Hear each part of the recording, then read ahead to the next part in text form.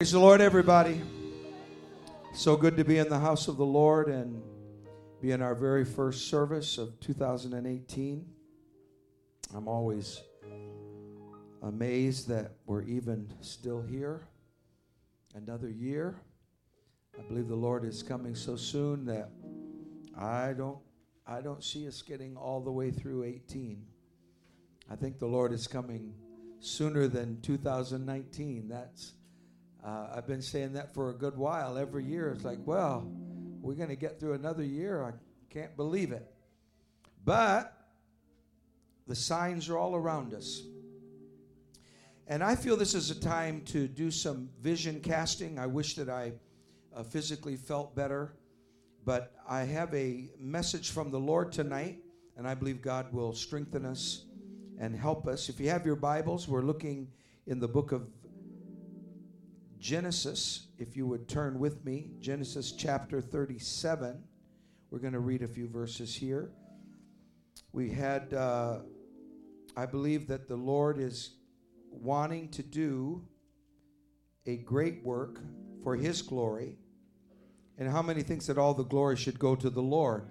It should all go to the Lord. It hasn't got anything to do with our great abilities or somebody did this right or that right. It's God's greatness and power that brings it about, and we are just instruments in His hands. I'm reading beginning in verse 3, and since you're standing, I won't read I won't read more than 2 or 3 chapters here. No, we'll just read a little bit, but let me read a tad. Verse 3. Now Israel loved Joseph, that of course is Jacob. Jacob loved Joseph more than all his children. One time I preached an entire sermon explaining the problem with the idea of loving one child more than another. And this chapter is that sermon. Because he was the son of his old age. And he made him a coat of many colors, which is very difficult to translate, by the way. But we'll leave it as that. He made him a coat of many colors. And when his brethren saw that their father loved him more than all his brethren, or his other brothers, they hated him and could not speak peaceably unto him. That is, they couldn't stand to talk to him, in other words. And Joseph dreamed a dream, and he told it his brethren, and they hated him what? Yet the more. In other words, they didn't just hate him because he dreamed the dream, but because he had already been loved by their own father. And now so in other words, you're going to get all this special treatment and then try to tell us you have a dream? And he said unto them, Hear, I pray you, this dream, which I have dreamed. For behold, we were binding sheaves in the field, and lo, my sheaf arose and also stood upright, and behold, your sheaves stood round about and made obeisance to my sheep. In other words, it bowed down. And his brethren said to him, Shalt thou indeed reign over us? Or shalt thou indeed have dominion over us? They were dumbfounded. And they hated him yet the more for his dreams and for his words. And he dreamed yet another dream and told it his brethren and said, Behold, I have dreamed a dream more. And behold, the sun and the moon and the 11 stars made obeisance to me. And he told it to his father and to his brethren. And his father rebuked him. Now I'm almost there. Stay with me. And his father rebuked him and said unto him, What is this dream that thou hast dreamed? Shall I and thy mother and thy brethren indeed come to bow down ourselves to thee, to the earth? And his brethren envied him. Everyone say, envied him. Now skip down to verse 20. So in verse 20, we see the end of this. Come now, therefore, and let us slay him and cast him into some pit. And we will say, some evil beast hath devoured him, and we shall see what will become of his dreams. That was their attitude toward it. So they envied or were jealous of him. But, verse 11, this is my text. His father observed the saying. Now let me read this. I've chosen the New Living, which I favor quite a bit for odd reasons that don't matter tonight. But I'm going to use it to read my text again. So the King James, and his brethren envied him, but his father observed the saying. Okay? Now let's read it from the New Living. But while his brothers were jealous of Joseph, his father wondered. Aha! What does this dream mean? Tonight I'm going to cast a vision, however small it may be, and I want you to join in with me tonight by faith, and I want to preach a message entitled The Wonder of the Divine Dream. The wonder of a divine dream. Let's lay our Bibles down and let's pray together, and let's ask God to let us catch the wonder of the vision that God has for Apostolic Tabernacle. Could we do that tonight? Come on, Father, we thank you. We feel the Holy Ghost right now. And we ask, God, that no matter what others do, they may deride it, they may not understand it, they may be jealous of it, whatever it may be. And I ask, God, that tonight we will not worry about what others think, but that we will get a hold of the wonder, Lord, of the divine purpose for our lives. Lord, I pray that we will be used of God in this last days. I pray that we will be humble servants, that will be more like Jesus every day, and that many, many, many, many souls will come to God. Lord, we want to give you all of the glory because you alone are worthy. And Lord, we magnify your name. Every talent, everything, every preacher, every bit we're doing is for the glory of God. And we thank you for it and praise you in Jesus' name. And everyone said, in Jesus' name, amen. Amen. You may be seated. God bless you. I'm having some throat issues and other things, so bear with me. But I want to talk to you tonight about the vision that God has, I believe, for this church.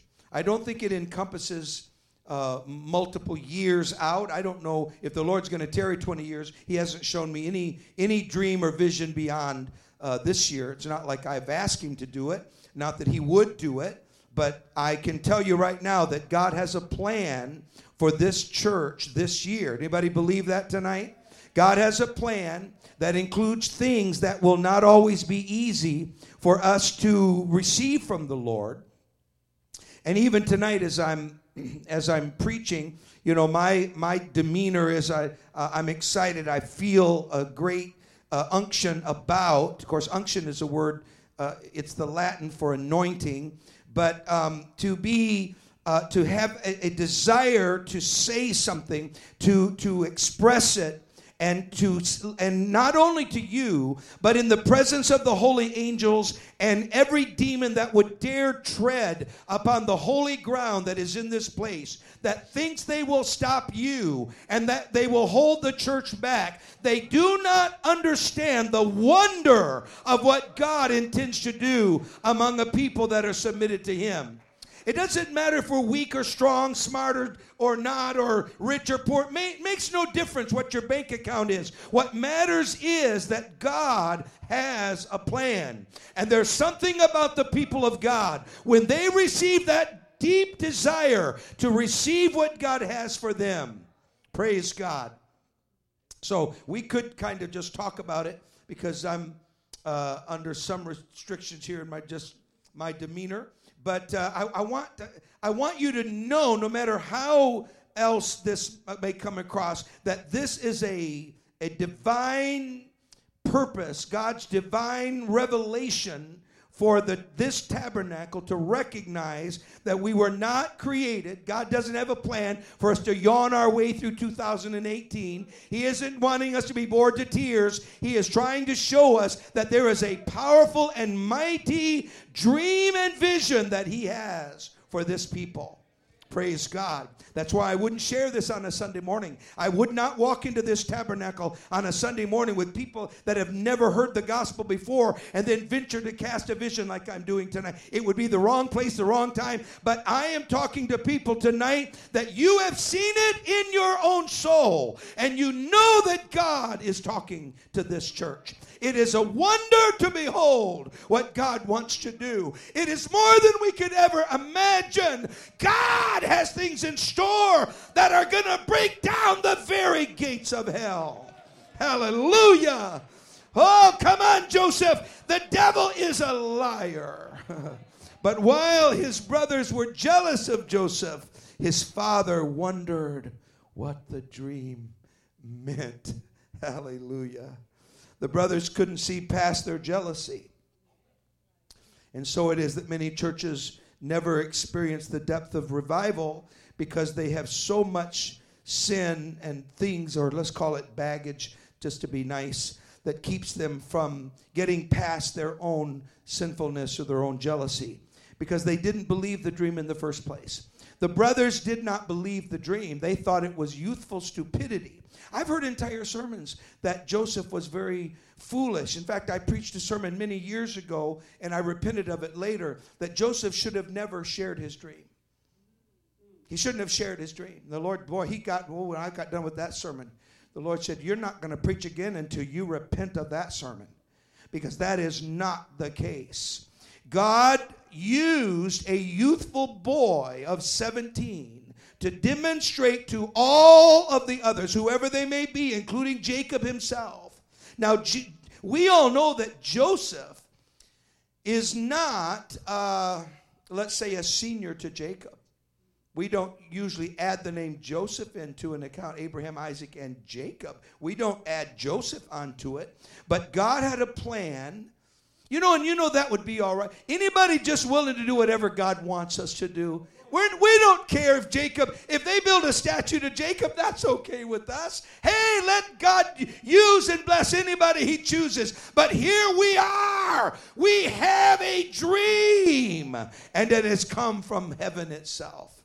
And so Joseph dreamed a dream, and his brothers could not receive it because they didn't believe it. Not for 1 minute. That's the way my parents talked. Not for 1 second. I'd say, my brothers would say, we didn't get into that. And my mom would say, I don't believe that for 1 second.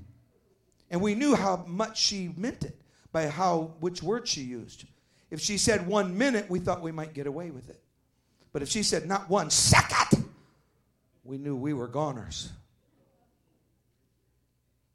They didn't believe a word of it. They didn't believe it for 1 minute. As far as they were concerned, this was stupidity on the part of Joseph. And on top of it, they were already angry. And I want to tell you something, church. We need to get over it. We need to get over it. We need to get willing to say, Father, I want the Holy Ghost more than I want the daily bread that I eat. I need this to happen in my soul. Praise God. But so many people, they allow their intellect or their degrees or their money or something to keep them from seeing the truth. So they were filled instead with resentment. Of course, you can't have jealousy without resentment. They're twins. But there is such a thing as a divine dream. And Jacob was amazed, the Bible says. He wondered at what the dream meant. I'm taking this now from the New Living, but of course I know Hebrew, I teach Hebrew. I can tell you right now that's exactly what these words imply. And Jacob was amazed at the dream. And do you know why? Because though its fulfillment was sketchy and mysterious and almost really an oddity, out of sequence. It was as though this doesn't make any sense. And I want to tell you, there's many a time that what God wanted to do didn't make any sense. But it doesn't matter what sense it makes. What matters is this is what God desires. Praise God. Hallelujah. Oh, Jesus. Praise God. I'm flooded with the sense of the prophetic here tonight. So I'm saying things I don't want to say. I want to preach this. But some time ago, I was at a university, and I was involved at it, and a denominal, we'll call him a denominal educator, said to me, he said, Talmadge, I want to tell you something. He said, I want to talk to you because you're Pentecostal. And I said, okay. And he said, our church is hundreds of years old, and I knew what his church was. And he said, but there's something that is fascinating about you Pentecostals. And I said, okay, good. And he said, and do you want to know what it is? I said, I can't wait. He said, it fascinates me that your churches are filled with a bunch of nobodies. Now, he was bragging. I was supposed to take this as a real high, the highest of compliments. Your churches, in fact, what led into the conversation was that he had never met a person that believed like I did at a university before. He said, I thought they were all, and I won't repeat it, but he said several things, and I said, and I remember thinking in my soul, and I wasn't sure where he was going, so I was trying to be patient. And then he said, but I want to tell you something. It has taught me that it doesn't matter who a person is. It matters not their background or whether they're educated or what it is that they might or might not have. What matters is their passion. Their passion for what is true. And he said, I have learned from these people. And then he looked at me and he said something I've never had anyone say to me before. He said, please, Talmadge, whatever you do, don't ever walk away. What he was trying to tell me is, you're going to be tempted. You're going to be tempted. Because I know he went on a little bit and told me some things about people that he knew that he thought really were just normal people. Then they got so puffed up in themselves. Let me tell you, church, we have nothing to be puffed up about. I'm not talking about that. What I'm telling you is, though, that the devil knows that if he can get someone to get all wrapped up in themselves and, oh man, look at how good I am, or look what we've got, folks. Everything we've got because of the Holy Ghost. Everything God has given us is because of the grace of God. It is not because of who we are. I'm going to have to do this. I don't like to do it, but I have to. And so it is that Jacob's understanding was sketchy, and I'm going to say mysterious. It was such that he had no comprehension of why, Lord? Why would you give my son, the son of my old age? Why would you? And I want to say tonight, I feel this. I want to have every kind of reservation of what I'm about to say. But everything we're looking at here is a sign of the end time and the church in the last days. So it is that God has reserved the Holy Ghost outpouring to a last day generation. In the last days, saith God, I will pour out my spirit upon all flesh. Now, there's going to be tons of criticism for that because there's not an ounce of examples of this through Scripture. But I see, of course, Brother French tells me that I see the rapture and everything. But I could preach rapture in Jonah and the whale. Do you want me to do it? I could do it right now. No, I'm just saying that I do see the coming of the Lord in so much of the analogies and the stories of Scripture. I mean, even David and Goliath to me is, I can see analogies to the coming of the Lord. But if there ever was an analogy to what God plans in the last days, and for Joseph's dream and what God has desired, he said, how many knows that the Bible says their young men shall dream dreams? Praise God. And so it is that God has a plan and a purpose, And he is working in powerful ways that we can't always comprehend. And that's not casting any doubt on Jacob. Jacob is everything he ever was supposed to be. But God has a plan for Joseph. God has a plan in these last days that is going to astound people. But the difference was, while the brothers resented it and were jealous of the dream, Joseph, though seeing it in, let's say, awe and mystery, Jacob actually believed the dream was divine. And so I am calling tonight on Apostolic Tabernacle in 2018. No matter what else you may think, some people will say, well, I wish the carpet were green, or I wish the walls were blue, or, everybody has their opinions. I just like it whatever way Sister French likes it, and that's fine. I'm okay with it.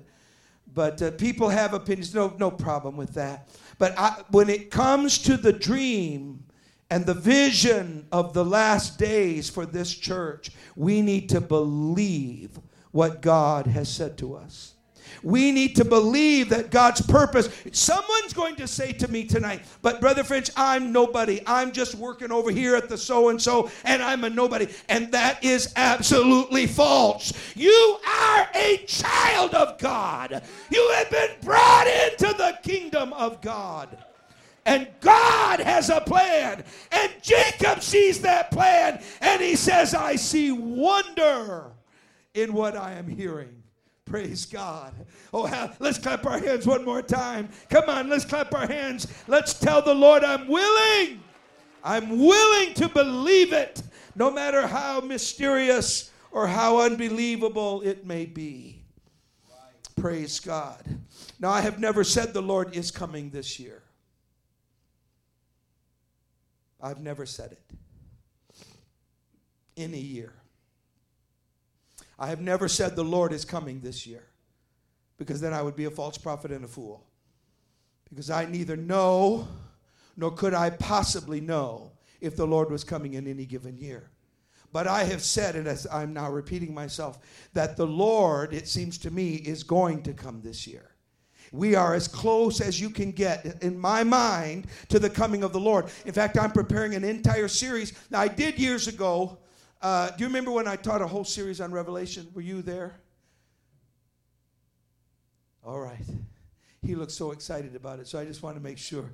No, but I did teach a whole series. And I told the Lord I'll never teach Revelation again as long as I live. I said I don't want to teach it. I believe it, but I don't. It's just too massive and complicated, and I don't know what I'm talking about. And so I just said never again. But I want to tell you something. There's something going on in our world, and I believe it is the dream and the vision of the last day church. God is getting ready to sound a trumpet in the eastern sky. Hallelujah. He's getting a church ready. Now, a dream by definition is this. I read from now Webster's, a succession of, and I'm leaving some out to make it say what I wanted to say, but a succession of ideas or images present in the mind while asleep. That's a dream. That's my condensed. I took the words from Webster, but I left out the part I didn't want to say. So that's what the rest of it is. Let me say it again. A succession of ideas or images present in the mind while asleep. But a divine dream is a series of events that are placed in the heart or the soul by God. It's just like a I don't know what's the other kind of dream. Well, I was going to say a real dream, but it's just like a physical, natural, I don't know the word to use. Let's call it a normal dream. A normal dream and a divine dream are the same, except the series of events that are placed in the heart were placed there by God. Therefore, it is a supernatural vision of things that you can count on. If God said it, how many knows that it's true? Doesn't matter what anybody says. Hallelujah. I'm going to say this, and I don't have the strength really to do what I'm trying to do, but I'm going to keep giving you exactly what the Lord has given me tonight. Some years ago, we were meeting last night with Brother Huntley over in McDonough, and it was a great meeting, and Brother Huntley preached such a great sermon. And the entire service, they asked me to sit up there where the ministers were, so I went up there. And it reminded me of some years ago. Sister French will remember this. I was working on some work at the university. I was traveling to England, and I was as broke as a flitter. Have you ever been broke as a flitter? All right, some of you never were. I can tell you were never broke as a flitter. But that means something somewhere. In our home in Arkansas, a flitter is, nobody knows what a flitter is. But when you're that broke, you are gone.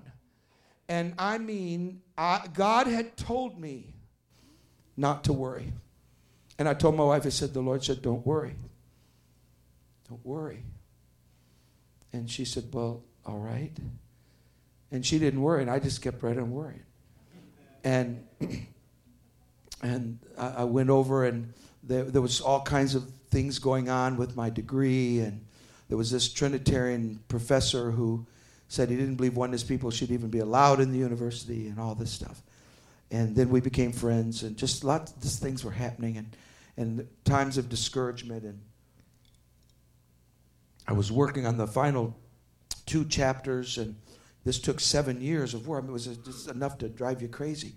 And we were in the last 2 chapters, and Brother French was evangelized. I don't want to embarrass him, but he became so ill with, this is best, Sister French could preach this better, but this is my recollection of this.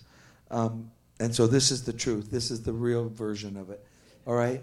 That he got so ill that we thought he had a flu. Well, I won't say what kind of flu. A flu, all right? And it was very serious, and it was a very, very, very serious. I've seen him through many things, and I'm going to be careful here, try to get off of this, but we were in Durham, and we were going through this time, and I was having to go back, and they called me from England, and they said, you've got to come back one more time. And I said, okay, that's it. I'm done. I'm not coming back. That's what you call a tantrum. And this was the head of the department, and they said, they were stunned. I said, I'm done. You told me that last time that was it. I've given that Trinitarian fella everything I can give him. If he doesn't like it, then he can seek the Holy Ghost. And so, I was so frustrated. And then we were in the middle of all this, and Ryan comes down. Didn't we originally think it was what they call the swine flu? Is that true? Okay, you can preach. Go ahead. Yeah, I'm going to call it the swine flu. Turns out it wasn't the precise swine flu. Sister French, I can't preach anything because Sister French knows everything exactly right, and I don't. Both Sister Frenches, I know. So it turned out it's got a name this long, and it was something else, and it was, we were really, I'm telling you, I've never been any more frightened than I was. And the university's breathing down my neck, and I've been working for 7 years, and I thought I was going to, and they had already said if you don't get it in within a certain time, I could have gone 10 years, but this one fellow was saying, we're not going to, we don't like it because oneness people are here, and all this stuff. And Brother French became so ill. How long was Ryan in the hospital? For 3 weeks. 3 weeks. He's 20-something years old. 27 years ago, so whatever, added up, 27 years old. And all I could do was scratch my head, and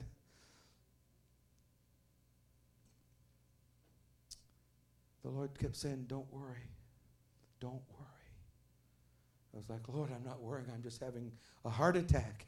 So what do I do? I'm trying not to worry, and my family and all the different things that were going on. And so Brother Huntley called me in the middle of it. I've never told this before, but that's all I could think of with last night as we were fellowshipping. And he knew I was going through time. He knew all about it. I became a very close friend.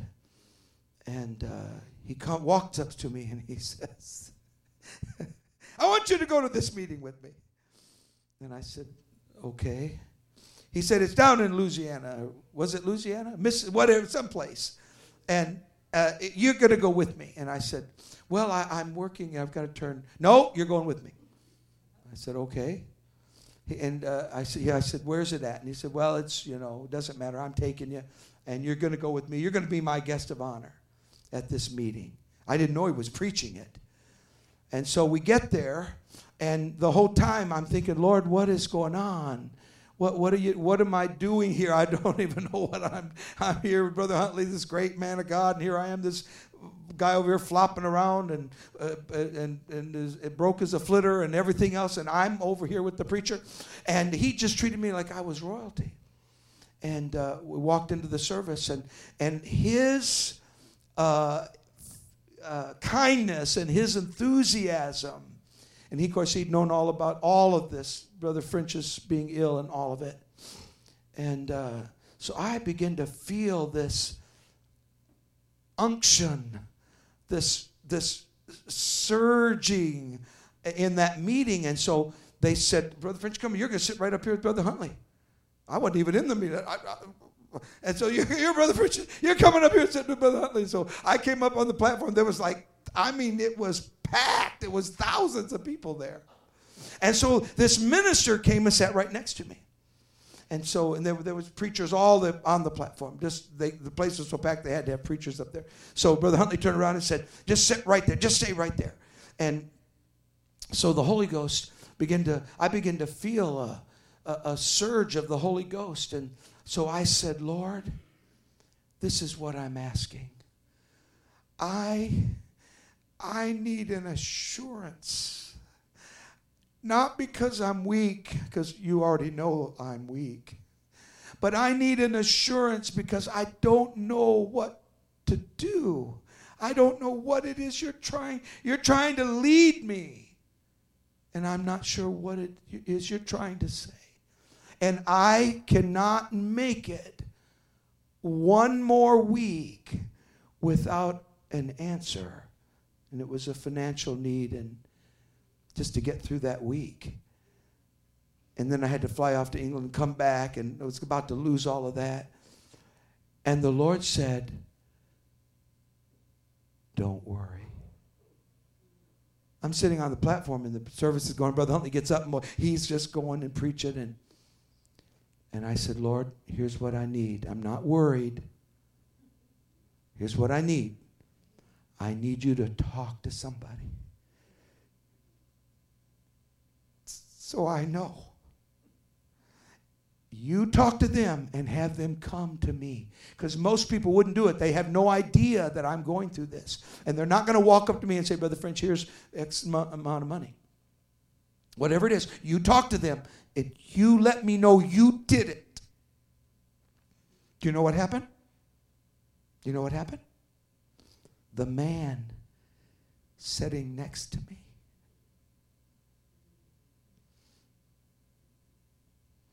he turned to me. He said, Reverend French, he said, I know. And he said, I know you. I've read this books and blah, blah, blah, blah. I wanted to say, and I'm embarrassed. I am so embarrassed.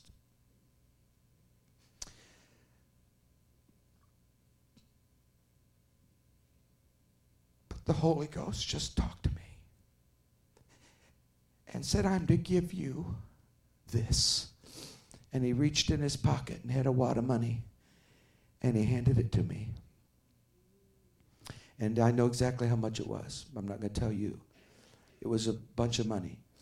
And I said, I couldn't believe it. I thought the Lord at least talked to somebody a few rows over.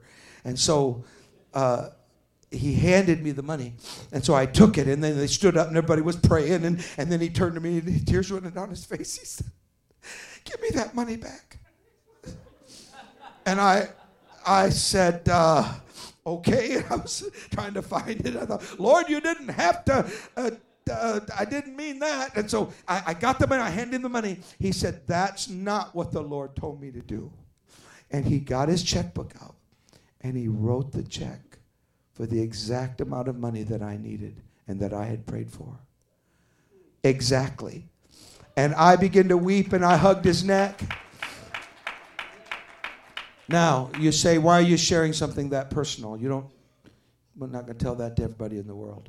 I just did, I imagine, But the point is that I said, Lord, I don't care what comes. If you're that close to me and you can speak to whosoever you will, I'm going to put my trust in what you're doing. And it doesn't matter what people think or what they say. I'm getting a hold of this. Church, what I'm trying to tell you is we can put our trust in God. We can put our trust in the vision that God has for us. Let's clap our hands. Come on, let's give him praise. Hallelujah. As we open the door wide to 2018, I believe the Holy Ghost is calling us to swing wide the door to our hearts regarding the divine plan for us. God has a plan that would probably make us nervous if he told it to us exactly. If we, like Joseph, can believe the dream placed within the church, we can realize and actualize the wonder. If we will believe God, could we just lift our hands and say, God, I want to believe everything you desire from me. I know I'm not worthy. I know I'm not good enough. I know I'm not what I should be. I know I'm not ever going to be exactly what I should be. But I want to believe the purpose and the plan that you have for me, Lord. Praise God. And so it is. If, like his brothers, though, we recoil and doubt, then we too will be destined to merely bow to others. We will simply be sitting around bowing and cowering instead of becoming what God has intended for us. Even as it takes place before our very eyes, as we peer through the window as a spectator, so it was with Joseph's brothers. Now, what am I saying? I don't believe for a minute that we're going to choose to be the spectator brother peering through the window. I believe that God has a purpose that we're going to embrace tonight through the power of the Holy Ghost. I don't believe that we are satisfied to advance our own our own cause and abandon God's plan and God's dream that he has placed in us by the Holy Ghost. No, not when we're destined to divine exploits. God has a plan on our behalf. It could be that somebody's sitting right next to you. God has a purpose that has placed you higher than you ever thought you could go before. Joseph was rejected because he was merely 17. It didn't seem right that he would be singled out and the brothers excluded and so on and all that. I understand that makes sense. I'm not suggesting there are times when younger brothers, I understand it that there are many younger brothers that were younger brothers. That's just the way it was. But sometimes God reverses order. Sometimes God says, I have brought, anybody here believe that God brought Brother and Sister Cole to this church? Anybody believe that God had a plan in bringing the Coles to this church? Hallelujah. There's an old song, I don't know how old it is, but it says he didn't bring us this far to leave us. God didn't bring the Coles and them give their lives just so it would go like that. No, God brought the Coles here because God has a plan that exceeds our expectations. Hallelujah. I wish I had the voice to preach this tonight. So, sin put its stranglehold through these brothers on God's will. In other words, they went and they took his coat, and so I'm not going to preach that. But they were going to kill him, and then the brother said, don't kill him. Let's just pretend he's dead and tell Daddy's dead and all that. And they thought they were really cool and they're really something. You know, sometimes when we are violating the plan of God, when we are killing the dream, as it were, God wants us to embrace the dream. God wants us to say, yes, Lord, if you want the brother there, then let the brother be over there. But I want to fulfill the purpose of God. The next great event for the believing church is the rapture of the saints. And I believe it with all my heart. And then that will be followed by the tribulation, slow calling of Israel back to God. That is exactly what Scripture teaches. And I'm going to preach it until Jesus comes. The church is going to be raptured. Many will make it and many will not make it. And then will come tribulation upon this world. And Israel will be center focus. And Jerusalem will be right in the middle of it all. It's coming. It could be 2018. And so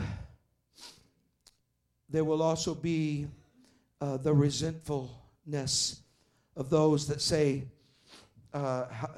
we're not so silly as to believe in raptures and people being caught away in the twinkling of an eye, and that's just a bunch of hocus pocus and so on. Well, if you think that's hocus pocus, then go ahead and play cards and do what you're doing. And I'm going to keep preaching that Jesus is coming and that the church is alive and well. And I had a dream, and I'm trusting God, and no devil in hell is going to take this dream from us. Will we be resentful or will we be ready? That's the question. Jacob is wondering in amazement at his son's dream. What does this mean? Can you say that with me? What does this mean? You know, sometimes wonder is valuable. Sometimes not knowing everything is better than you knowing everything. Sometimes it's important for you to recognize that God gives you something bigger than you are so that you can wonder upon it, so you can see the amazement of it, so you can love it with all of your heart without being the God of it. The God of it is the one who gave the dream and gave its purpose. Joseph's brothers, by their own actions, ended up in famine-ridden lands while Joseph was divinely elevated. Not himself, not arrogantly. None of us need to be elevated in that way. But divinely elevated to rule and reign, as it were, precisely as the dream had shown them it would take place. And so it is, I believe, that Apostolic Tabernacle has a purpose. It is rooted in the divine plan of God. It goes all the way back to the days when Brother and Sister Cole received that first vision to come to Jonesboro, to come to Atlanta. And the Holy Ghost said, Brother and Sister Cole, come on over to Atlanta. I want to tell you something. That dream is very much alive tonight. It is alive in the house of God. It is in the bosom of Joseph. Praise God. And who was Joseph anyway? Who in the world was Joseph? Well, somebody God chose.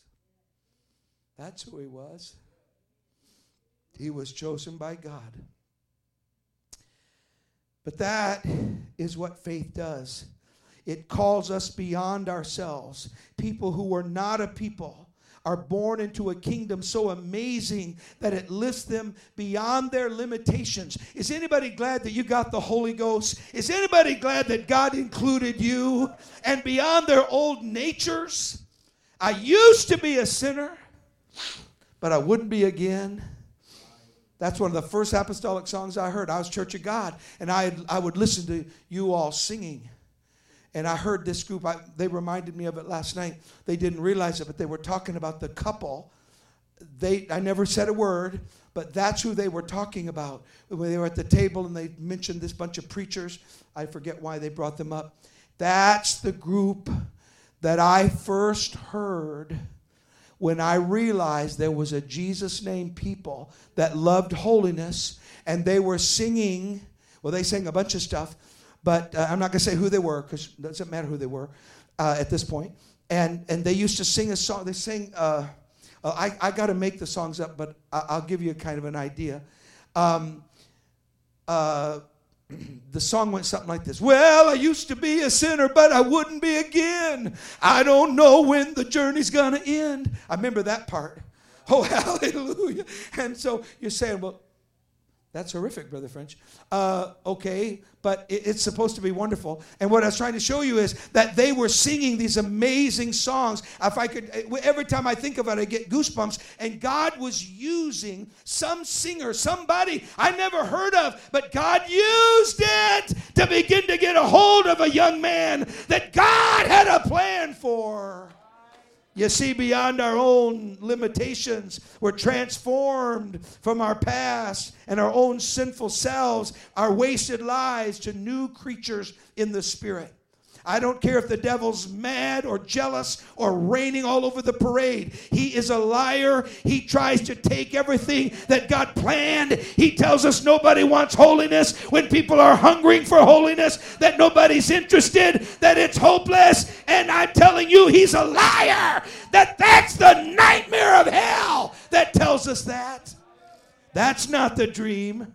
It's all lies. And he thinks, of course, if you say it, that's what lies are. They're told to be believed even though they're false. Our God, though, is able. The Hebrew boys dared to believe God was able. And you see that though they went ahead and threw them into the fiery furnace, the fire could not burn them. And Joseph, in the same way, ended up exactly where God wanted him. He ended up, even though he went through, I'm not minimizing what Joseph went through. Joseph went through more than I'd ever think of going through. But all of that, he ended up just where God wanted him to be. Hallelujah. Oh, hallelujah. He ended up exactly where God intended for him to be.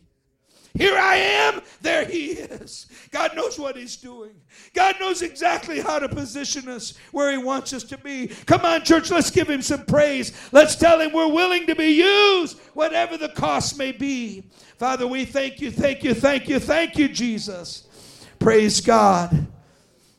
He ended up second only to Pharaoh and ended up saving a starving world, all because he dared believe the divine dream.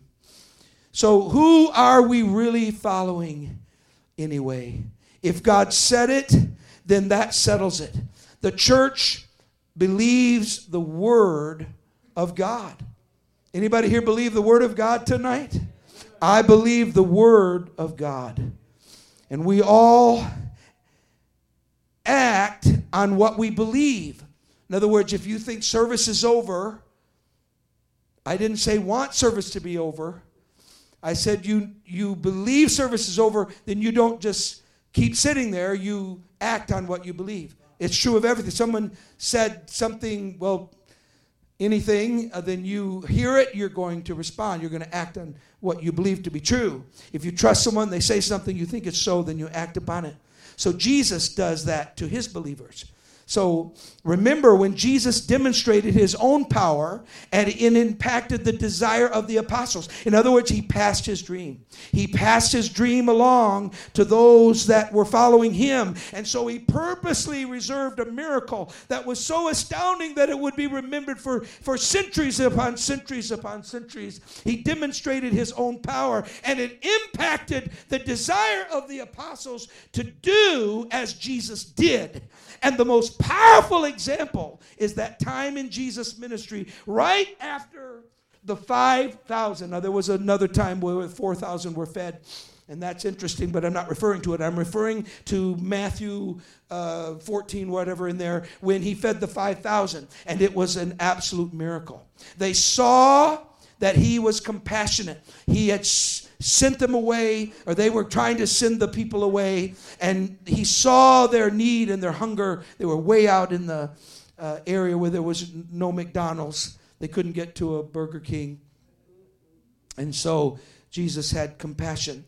And the disciples saw how he took 5 small loaves of bread and 2 fish. It's specific.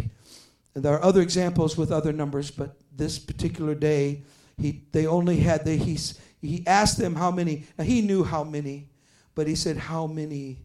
That was so that our dream could be building. And he said, how many, how many loaves do we? Like it made any difference. What if they'd have said 12 loaves, and there's 5,000 people. What if they'd have said 25 loaves or 100 loaves? It wouldn't have made any difference. It had nothing to do with the number of loaves. It was to burn that dream into the hearts of his disciples. And he said, how many loaves do we have? Like he didn't know there were 5. Of course he knew there were 5. And they said, 1, 2, 3, 4, 5. Oh, Lord, just 5. That's all we have is 5. and we only have these two little, I'm not sure if it says little, but I think it says, in other words, I'm not looking at the text, I'm just referring to it. I think it says little fish. But anyway, even if they were whales, it wouldn't have made a huge difference. Especially me, I don't eat whale. But anyway, so they said, how many fish? And they said, just two little fish, little, the kind that Brother French catches. And no, I wanted to get him back, so I got him back. And he said, all right. I'm going to place this dream so deep into your soul that you will never be the same. He said, bring me those loaves, and I need those two fish. And so then what did Jesus do? He blessed it, and he made a big, I don't mean this in any disrespectful way, but he broke the bread and he blessed it. And he made, so in other words, this is what I mean by, I don't mean disrespect here, but he made a big deal of it.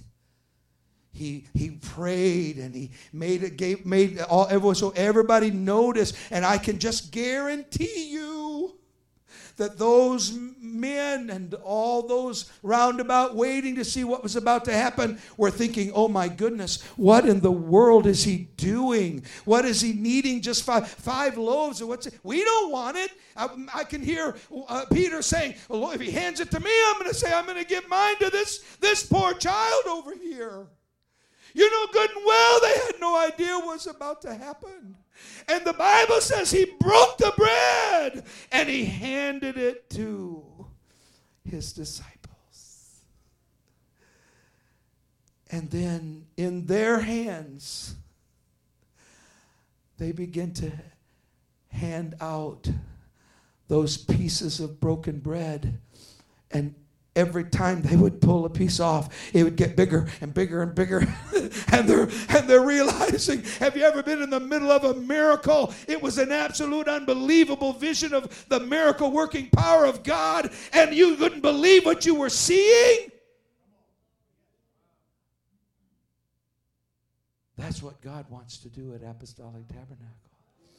He wants us to be so amazed at his glory that we weep without even realizing the tears are running, that we are so surrendered to his purpose. And when the devil walks in and thinks he's going to stop it, the Holy Ghost stops him dead in his tracks, because God is transferring the dream to his disciples.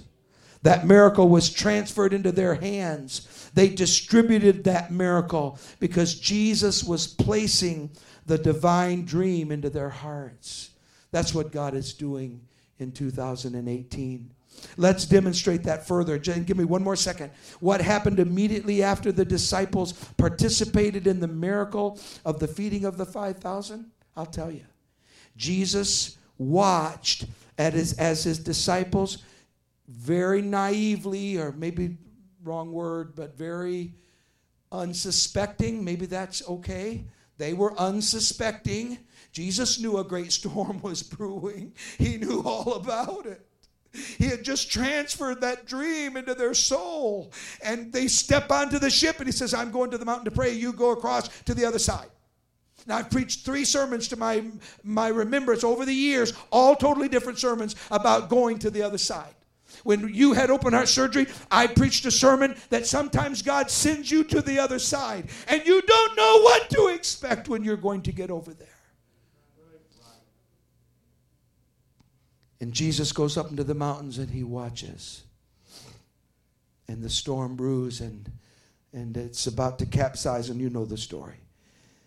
And the disciples took to the ship and he went to the mountain and he put that dream deeper into their soul by linking this storm. Someone said, it seems like every time I get a blessing, something happens. That's because God is driving the dream deep into the heart of the church. Just when See, the devil thinks that the storm is going to drive you away from God. But God knows that it's driving the dream deeper into our soul. And so you're almost not going to make it. And so you pray, Lord, talk to somebody. Help me, Lord. And the fella next to you says, God just talked to me. I want to tell you, my friend, we serve a God that can walk on the water to our problem. And that's what he did. Suddenly there he appeared, Jesus walking on the water. Walking right on top of the water. Scared the, scared the apostles. You see, when you believe, the divine dream then becomes a wonder that penetrates your very heart. Peter said, what did Peter say when he saw Jesus walking on the water? I'm done here, but I want you to receive it tonight. I believe it is the will of God.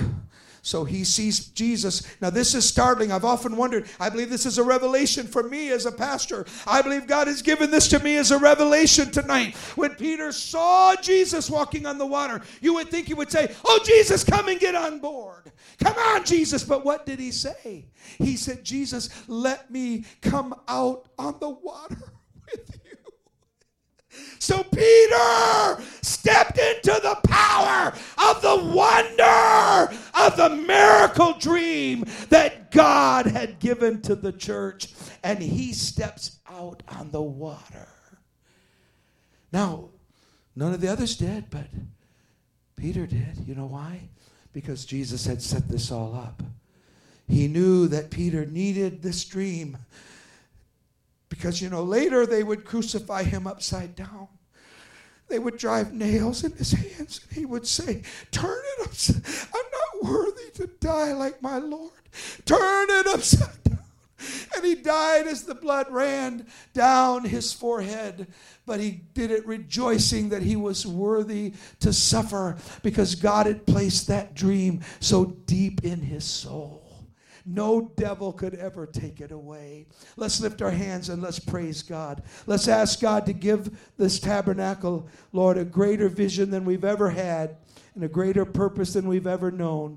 Lord, like Peter, we want to step out in the wonder. We want to walk on top of this sinking situation, and we want to trust God for these last days. Let's stand. I'm all done. I want us to stand together. I want us to pray. Here we are, Sunday night of a brand new year. Lots going to happen if the Lord should tarry. Now, church, I want you to promise me tonight that you'll keep your eyes on the eastern sky. That you won't get your eyes off of heaven. If you got any dream at all, you need to be dreaming that heaven is very near. We're getting ready to walk right in, and I got so many plans. How you doing? How you doing? How you doing? I got all kinds of plans, and I'm getting ready to leave this world, and we need to take somebody with us. Come on, let's clap our hands together, and let's give God some praise. Father, we magnify your name right now. And we give you the glory and the praise. Our musicians are coming. We're going to close this service out with a time of prayer. I wonder if we could just gather as close as we can. And we're going to make a commitment to someone tonight that is hungry and needs bread and fish. They need the touch of the Master's hand. But it's going to go through your hands. God's going to place it in your hands. That's how he's going to make the dream get deeper and deeper into our souls tonight. So I wonder if we could just gather, just get as close as you can, and we'll let them sing. I just mainly want us to make a 2018 commitment.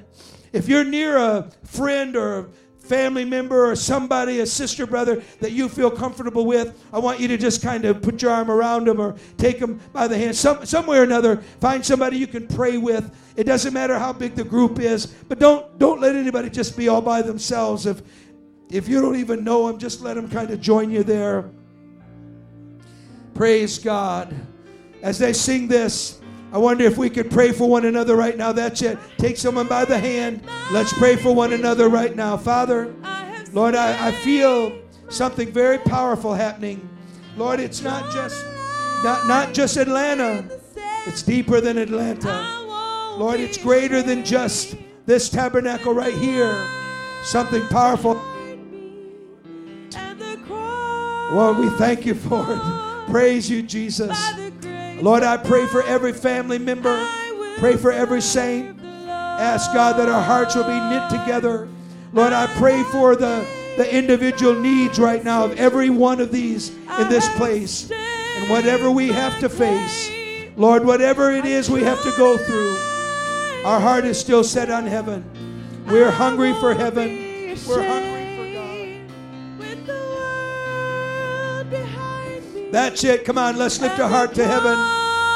Oh, yes.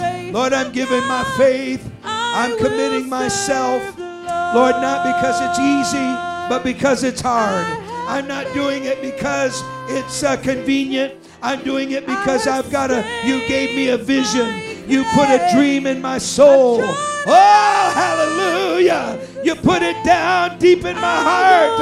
And I want to walk on the water. I want to walk on the water, Jesus. I want to walk on the water tonight. I want to go with my brother. I want to be there, Lord. I want to be there where you are, Jesus.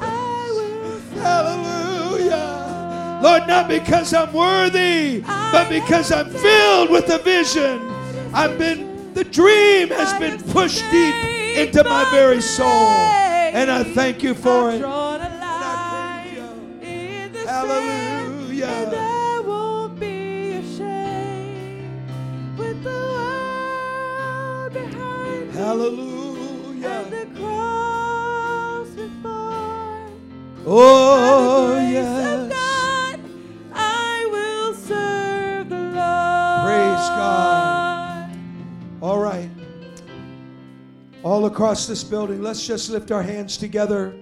We're going to be dismissed, but let's just take a moment. Just take a moment and love him.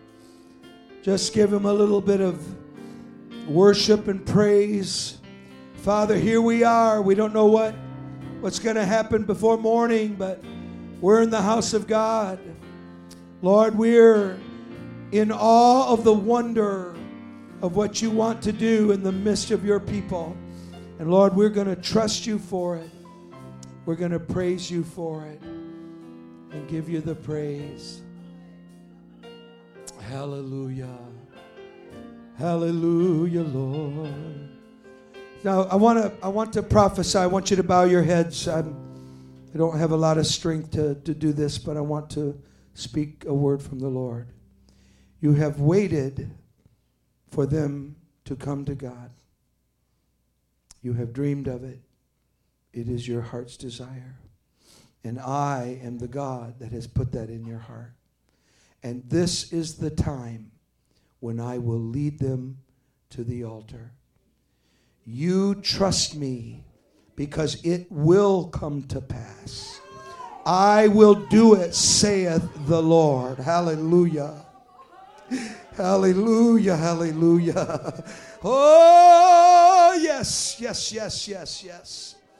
Hallelujah. Hallelujah, Jesus. Praise God. Hallelujah, Jesus. Thank you, Jesus. God, you're able to do it. You long to do it. Praise God. Did you know God can change your heart? He can change your heart. You say, well, I don't know what I'm going to do. Well, that's because you're not God. But God knows. He can change the situation. You say, well, I'm so hurt or I'm so cold. Someone said not too long ago, I'm cold. And I said, God can take care of it. But I'm cold. Like that was the end of everything. They're cold. No, I said, that's not the end of anything. God can take care of that. No matter how hard it is, God can take care of that. And he's getting ready to. I'm talking to you. I'm telling you. The Lord's talking to me. Praise God. Brother Walker, God. And we're so thankful Brother Walker's here. God's brought him here from way across state. Praise God. He's a part. I want to tell you, see, God knew each of us would be standing here tonight. He knew what our circumstance would be. and He knew the conditions we would be facing. So I want us to bow our heads. Someone's going to be healed right now. I want you to believe God for it. Father, in the name of Jesus Christ, I feel healing flowing right now that will astound the doctors. I pray that the doctors will say, it's a miracle. I can't explain this. Lord, and I thank you for it. Lord, I praise you. Lord, you're going to reach beyond this city into nations, far off nations. You're going to use the faith, Lord, and the dream of this church right here to touch our world from one local church. And then you're going to encircle us with church after church, Lord, that are going to be a part of this vision. And I thank you for it. Father, some are suffering tonight. Many are sick. And Lord, there are some that don't know what to do. Lord, I pray that you will help them right now. Let them see. Let them know that you're there. Speak to them or to somebody near them and give them assurance. And Lord, I thank you. You brought us in to 2018. We give you praise for a marvelous weekend and for all that you're doing in our midst. In Jesus' name, everyone said amen. Amen. God bless you. Turn to your neighbor, smile at somebody, shake hands. You're dismissed.